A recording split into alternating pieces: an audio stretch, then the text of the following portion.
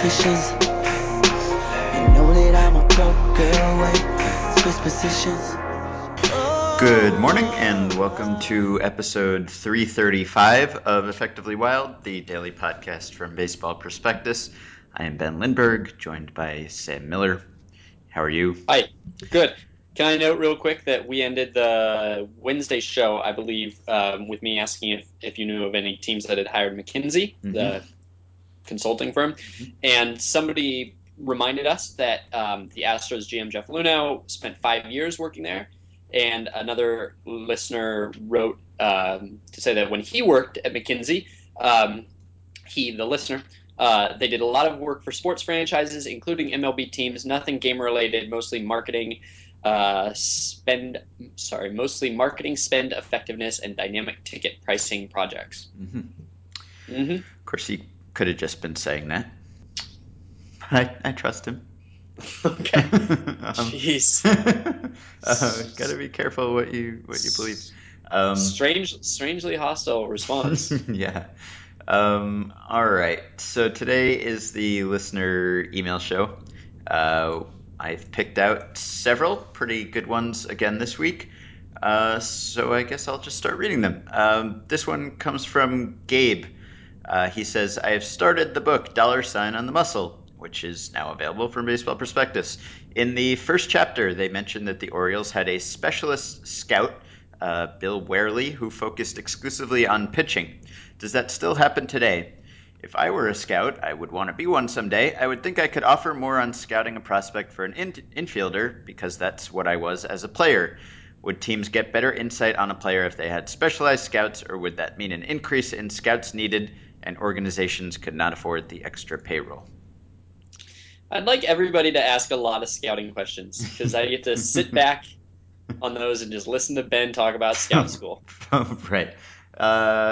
Yeah, I don't think Scout School helps me answer this one.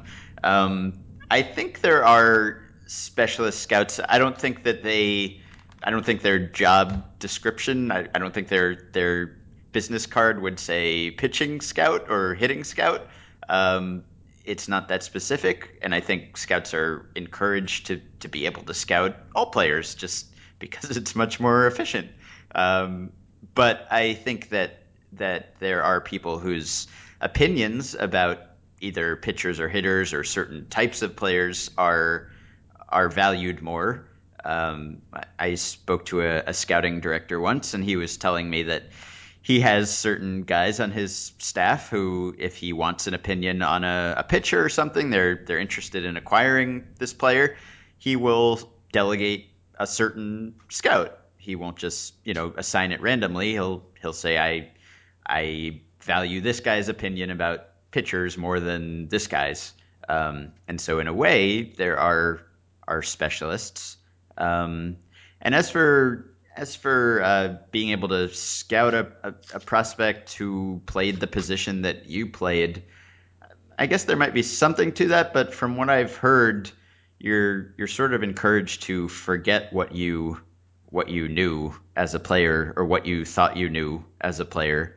At least I've heard some scouts say that was sort of the first thing that they were taught when they were taken under someone's wing or something, was just sort of forget whatever you thought about evaluating players as a player, and sort of relearn all of that information.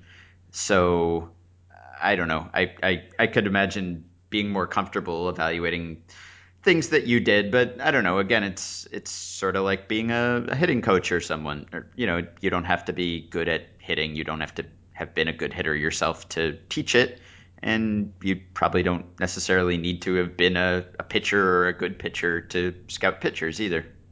So I have a question for you. I don't know how hard it is to be a scout. Like I know how hard it would be for me or you to be a scout because we don't have anywhere near that kind of like understanding of what the game is like at that level, right? So it would take a lot of years of observation and learning and listening, and it would be something that you would pick up as a skill, right? But for the average major league player or even minor league player who plays, say, past the age of 30 at these high levels, are they all pretty much qualified like from day one to scout, or is it a thing where it's a very particular skill set slash personality type that only a few are chosen for this? I mean, do you think that almost every player, if they were willing to spend a year being not that good at it, maybe could be an average scout by the end of that year?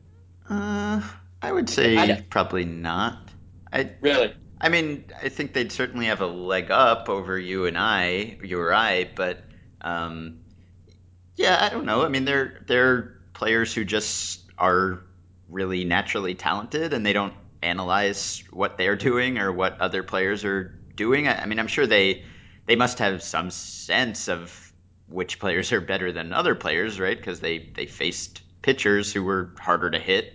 Um, but I don't know. I think it's sort of a mindset that certain people are cut out for and others aren't. I mean, obviously there's the interest level. You have to be really dedicated to want to do that.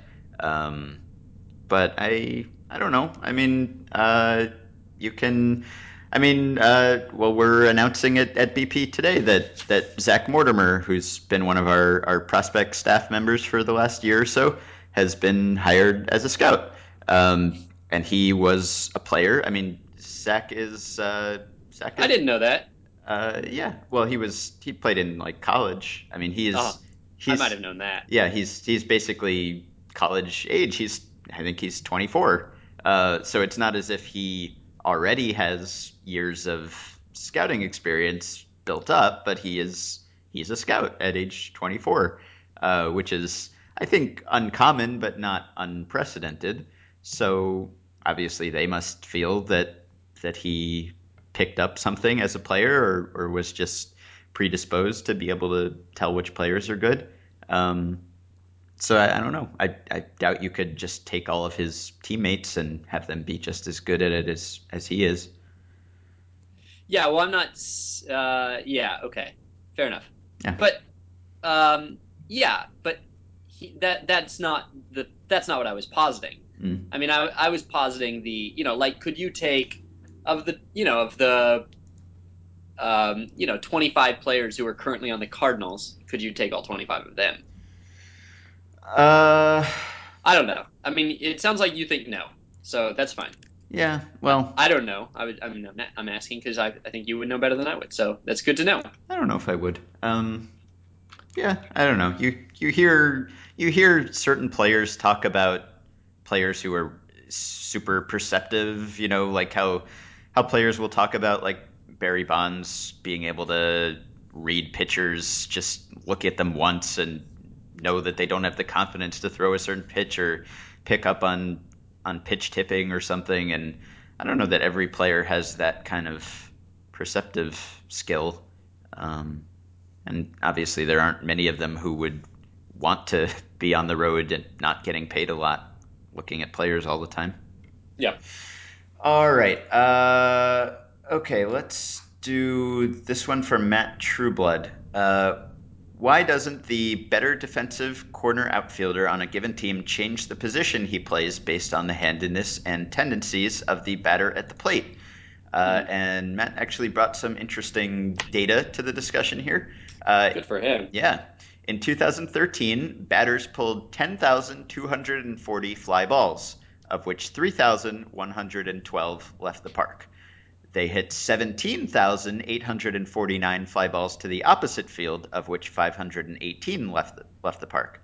Batters were less than half as likely to hit flies to their pull field and have them stay in the park as to hit them the other way and have them stay in the park.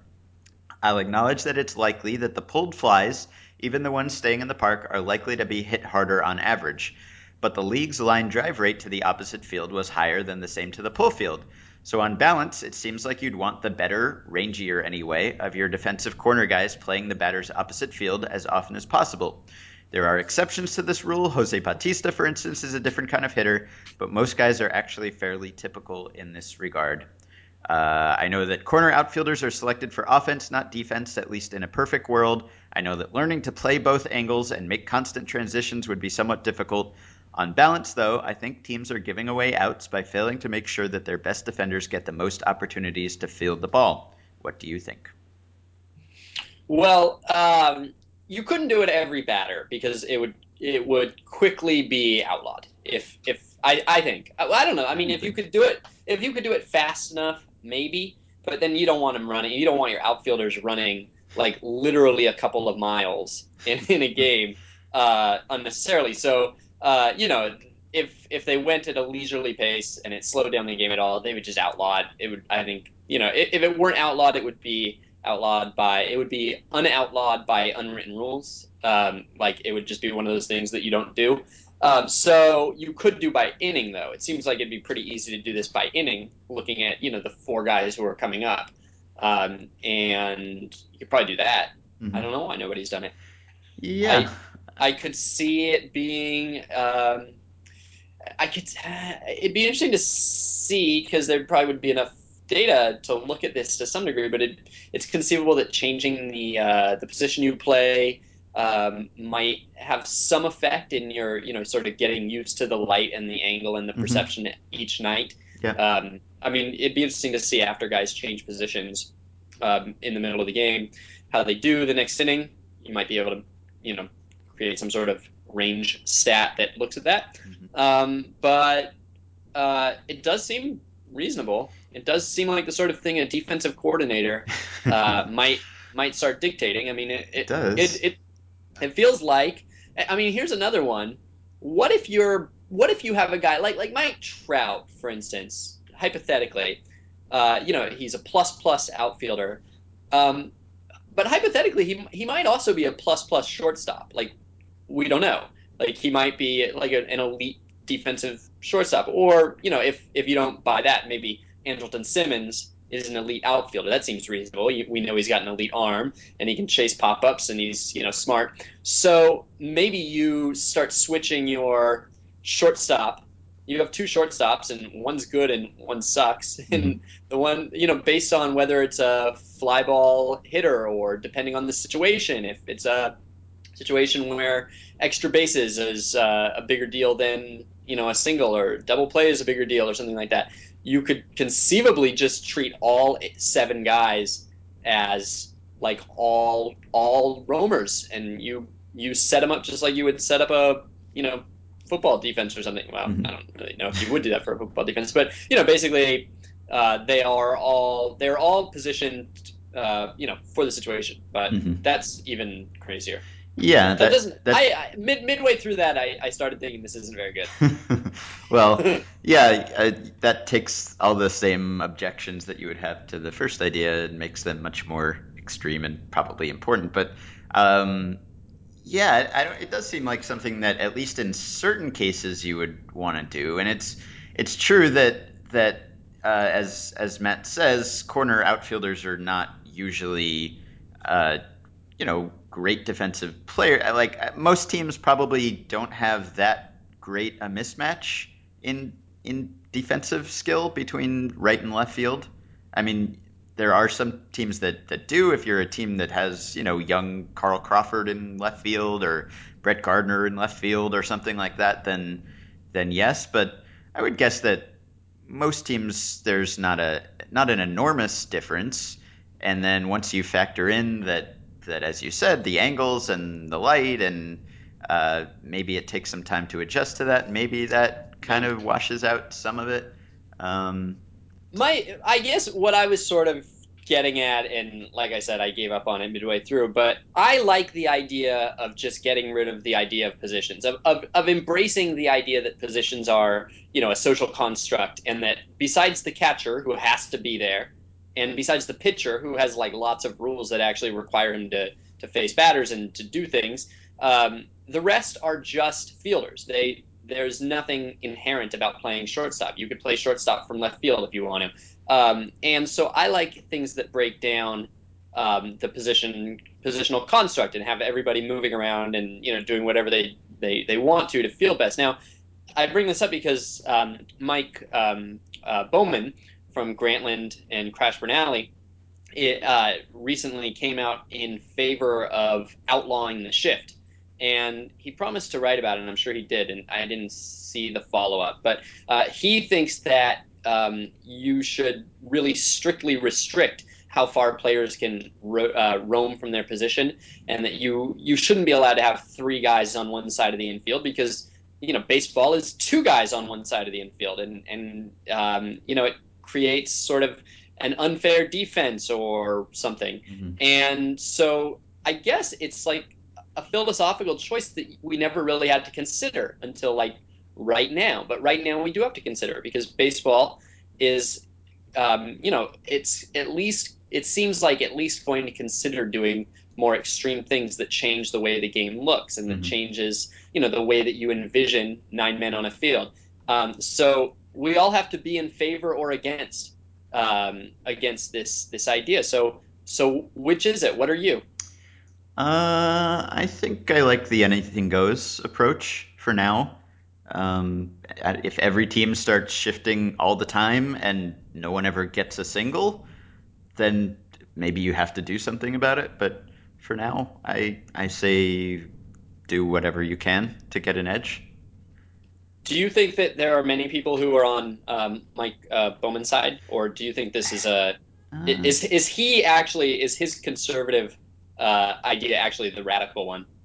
I think it is. Because, I don't know, I could see some old school traditionalist types thinking it's silly to be shifting all over the field, but it's also something that's always been done, at least Yeah. occasionally. So, yeah, I would think that he would be in the minority there. Okay. It's also, if you're switching corner to corner from better to better, it's kind of a constant reminder that you're bad at defense.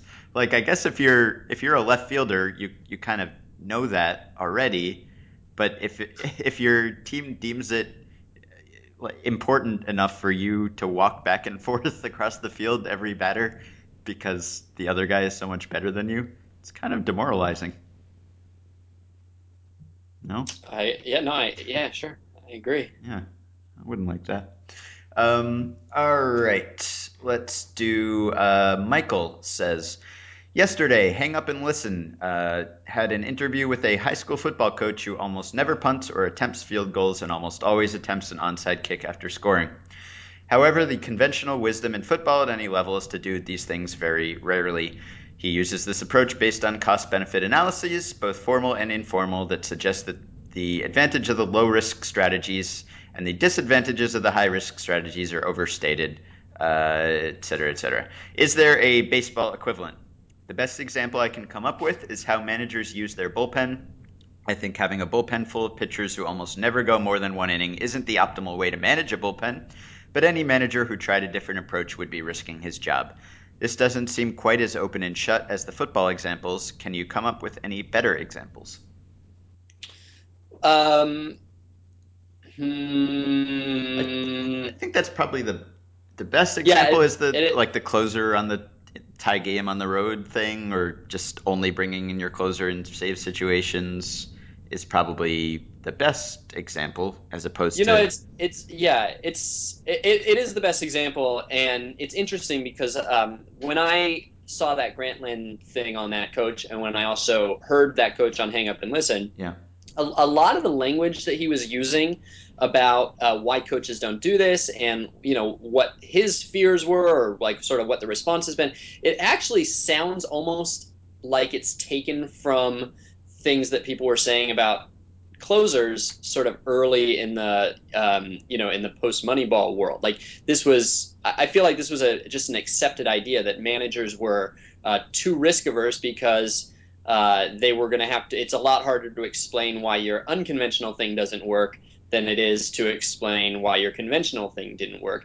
And I don't know if that's true anymore. It feels like baseball has become a fairly safe place to do somewhat unconventional things. It's the teams that are too conventional that get made fun of, not the ones that try weird things. Hmm. So I actually think that the reason that they don't do the closer stuff, the reason that we understand that they don't do the closer stuff has really changed. We don't really talk about them being cowards anymore and unafraid to talk to beat writers. We really talk a lot more about the idea that the players themselves really crave that predictable role, Hmm. and that you would have a hard time with your clubhouse and that you would have a hard time, perhaps getting optimal performance. And truthfully, it is somewhat of a factor. You don't want to have your best pitcher warming up and not coming into the game. Like that's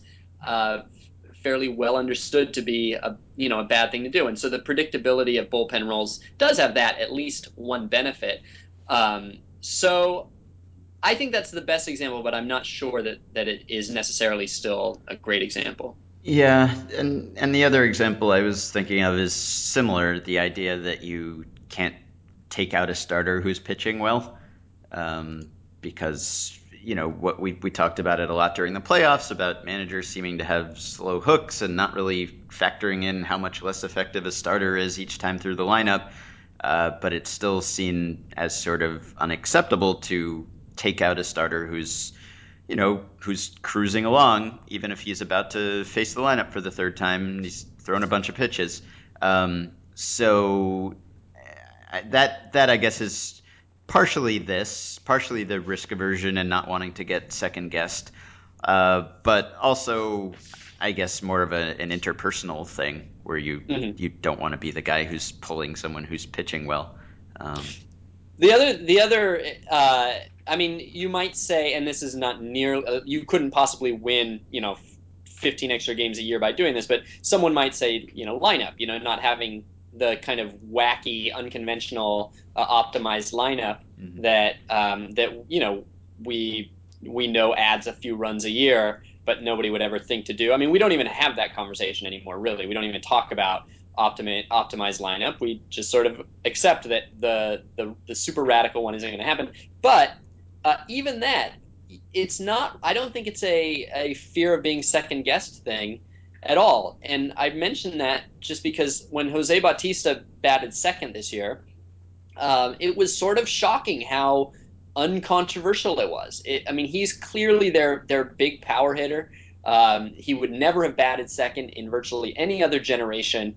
I think that I did that thing on number two hitters, putting your best hitter number two, and the closest comp I could come up with was Eddie Matthews in 1959, and that was because they had Hank Aaron, and so that was really weird, but it wasn't like even a story. It wasn't even like a news story. It wasn't like he had to answer, beat writers for 4 days about whether it's going to work or not. He just did it. There was like a blurb that day, and they all moved on. So I don't know that there's a real like uh, I don't know that there's ever going to be like a huge response to some of these little tweaks.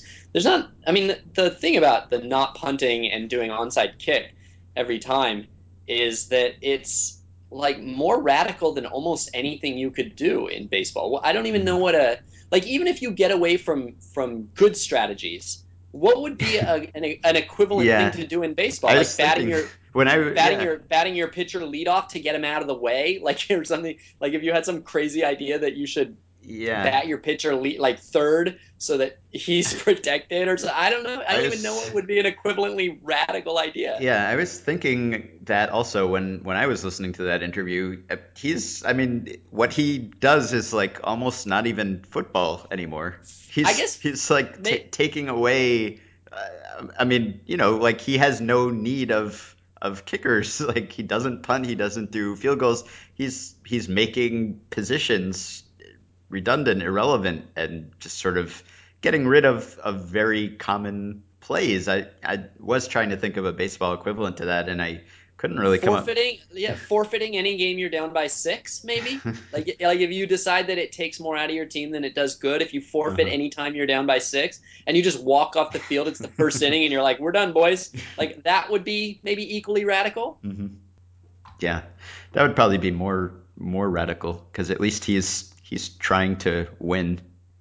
That's the goal of his unorthodox strategy. You know what surprised me about that is I didn't realize that there weren't lots of coaches doing this. I was under the impression that like high school coaches and maybe even college coaches were Yeah, were doing this all over the place because because I see Belichick, like Bill Barnwell's tweets all day, and he's always yeah, tweeting about not punting, and I figured someone had listened someone's to him. doing it, right? I Yeah. was shocked. I mean, it's like it's sort of like that Malcolm Gladwell story about the girls who did the full court press Uh-huh. all the time, and you're like, wow, why isn't everyone doing this? And then a bunch of people were like, no, everyone does this. Like even the teams they were playing in the tournament, they were doing this too. I don't know why Malcolm Gladwell didn't see it.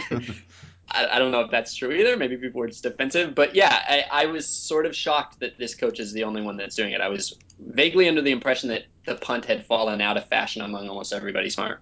Yeah, I was also wondering kind of why he why he wants to talk about it because it's sort of the the Billy Bean Moneyball trap where once you tell people about it, you get a personal reputation boost, but people start copying you and your stuff doesn't work anymore. So I guess the benefit to him is probably he's a something of a national figure now. Presumably he'll get a job out of it or get a book deal out of it or something. Um, but if everyone else copies him, then it won't work as well anymore. All right. Let's do this one from You're Joe. come on, Ben. I mean, he's in a completely different place than Billy Bean. He has such a different set of incentives. You're wondering why the regular guy in Arkansas, who's now on like the Today Show and is considered a football coaching genius, you're wondering why he wanted recognition. I was also wondering, I wondered whether, an NFL owner listening to that interview would think we should hire this guy. Like, is that one thing that he does enough to make you think that he could coach at a higher level? Or is it just, well, we should steal his idea and do it? Because his idea is, you don't need someone with specialized skills to implement that idea. You can just copy that idea from him.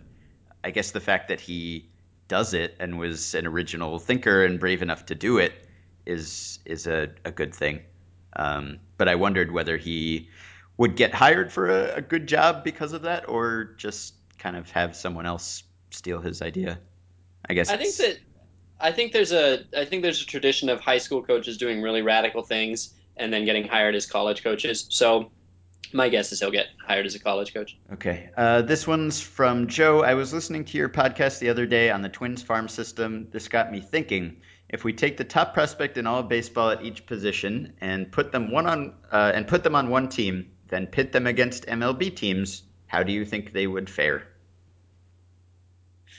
I don't Um, know if we've answered this one specifically. We've answered a lot of if you took this kind of player and put them in the major leagues, how would they do? We've done that for pretty much from every level to like from T-ball to I don't know AAA. I don't know whether we've done top prospects specifically. So the thing about top prospects is you're not necessarily talking about the most major league ready prospect. So at certain positions you could have a guy in A ball or something who has the highest ceiling but is not ready at all. So you'd have a bunch of those guys, and then you'd have a bunch of double triple A people who are about to be promoted. my guess is that is this asking for just one game or a season? Because my guess is that the depth of the prospect team would be Mm. significantly better, Uh-huh. but that they wouldn't have quite the starting lineup or the necessarily the one starting pitcher. Yeah. Do you think is there any prospect who is currently qualified for prospect status that is a top 20 pitcher? Do you think? I doubt it. I don't No. really remember. Well, Like maybe I don't remember who's got prospect status. Walker has prospect status. He yeah, might be. maybe. Maybe. Um, there, at times, certainly there have been. I don't know if there's anyone right now. Yeah. Well, like a year ago, there were like six. Yeah. Um, so I don't know. Uh, I don't know. I would say I would take the prospect team. I'd take the prospect team over. In one game, I'd take the prospect team over the median major league team, and in a season, I'd take the prospect team over all but maybe three or four teams. hmm. Yeah, I don't know if I would, because Um, feel like I mean, half of the roster would be people who are not really even close to the majors, right? Or I guess uh, most top I'm not. Yeah, prospects. I'm not taking the top prospects. I'm getting to pick one player from each organization, Uh, or basically I'm choosing my team. I'm not just taking the top 25 prospects. Uh, because yeah, I don't want a 17-year-old in Right. the So Dodger yeah, system. if you did do what Joe is asking and took the top prospect at each position, um, man, I don't know. Maybe that would be It's hard to even know. We would have to look. We would have to look to see because that would be we would just be answering a question about age, yeah. um, based on their age. So, but if I get to pick my minor league dream team, then I would what I said. hmm Okay. On Okay. board. All right. I mean, Last one. let's run it. Let's run it. Let's get somebody to run it. Yeah. Okay.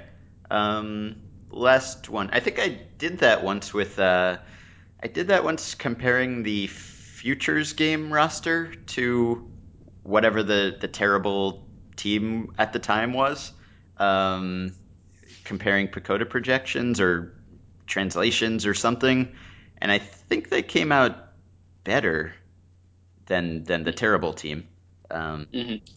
so. Yeah, I was gonna do this too at one point. I planned to do it, and I started building up the roster and got distracted. Mhm. All It's a right. good question. Yeah. Last one from Eric Hartman. If a team was very determined and the player was all right with it, would it be possible to keep a player's contract terms a secret, so we wouldn't know how many years it was or how much it was for? I recall that being attempted with John Farrell's contract with the Jays, but as a manager, it's obviously a very different scenario. Well, I think that the problem is that, if I understand this correctly, teams, because of the luxury tax threshold implications, and because of arbitration, and because of all these things that depend on their salaries being known, I think that a player's contract has to be known by all the other teams and by the Players Association. And so Yeah. there's just too many people to keep it secret, and there's people who have no incentive to keep it secret. I mean, hmm the I mean, if you're the Braves have no particular incentive, for instance, to tell a reporter what Jeremy Guthrie's contract is, but they also have no incentive not to. And so if you're close to somebody on the Braves or on the Orioles or whatever, they know it. They could probably tell you. With managers, I feel like it does happen. There are managers I think whose salaries are not on COTS, and certainly GMs. We know very very few. I tried to find out one time what the median GM's salary is, and there's like two or three that are public, I think. hmm Um, so yeah, it's hard to do. It's also possible, like some teams have to actually report their financials for various reasons. hmm Like I just read, I forget where, that the Mariners have to report their financials because of some like public finance thing with their stadium or something. So I imagine that those contracts might actually be part of the public record. hmm well, I mean, it used to be the case that no one knew what players were making, and Marie Chess was one of the people, or maybe the person who was most responsible for bringing, shedding some light on that area, and did a lot of digging and developed sources who would tell him these things. So I actually remember that he wrote about this earlier this year in one of his few columns that I think didn't have any digs at sabermetrics at all. He said the way the system worked and still works is that once a club and a player agree on a contract, the club submits the details to the commissioner's office, and the player's agent provides the details to the union. The designated people in each office then compare the details, and if they are the same, the deal is done. So, as you said, a lot of people get these details, and it would be difficult to really clamp down on them. But it used to be the case that no one knew and no one wanted to share this info. He says at that time, and he's talking about like beginning of free agency, 70s. No one, not club or league executives or players, there were no agents or union officials, leaked salary information. That stuff was treated more secretly than classified government reports. Clubs didn't want their other players to find out what a particular player was making, because it would. How could general managers lie to player X by saying, how can we pay you that much when we're only paying player Y this much, which apparently they actually did. But players were also equally reluctant to have their salaries known. And he tells a story about Phil Niekro signing with the Yankees as a free agent after the 1984 season. And his $500,000 salary was reported in the Times by Chas, and he was furious. And he called the Players Association to complain that his salary had been leaked. And so eventually, people just got so good at finding leaks and uncovering this information that it was just sort of announced as a matter of course. And I think the AP still is, I think, the main source for contract info and just sort of churns out all of the contract info as it comes. So I guess it would be very difficult to make it secret again. But it once was that way. And if I were a player, I probably there's no upside to a player in everyone knowing what he's making, because if he's making a lot, then that just sort of makes him a target, and fans complain about how much he's making, and if he's not making much, he doesn't really get anything out of that. So I'm sure they'd probably all be happier if we didn't know any of that information, but the cat is out of the bag. Mm-hmm. All right, so we are finished for the week. You can send us emails for next week at podcast@baseballprospectus.com. Please take a moment to go to iTunes and subscribe to the show. Even if you download each episode individually, just subscribe anyway, just so that they know you're listening to us. And rate and review us as well. You can join our Facebook group at facebook.com/groups/effectivelywild. And we hope you have a wonderful weekend.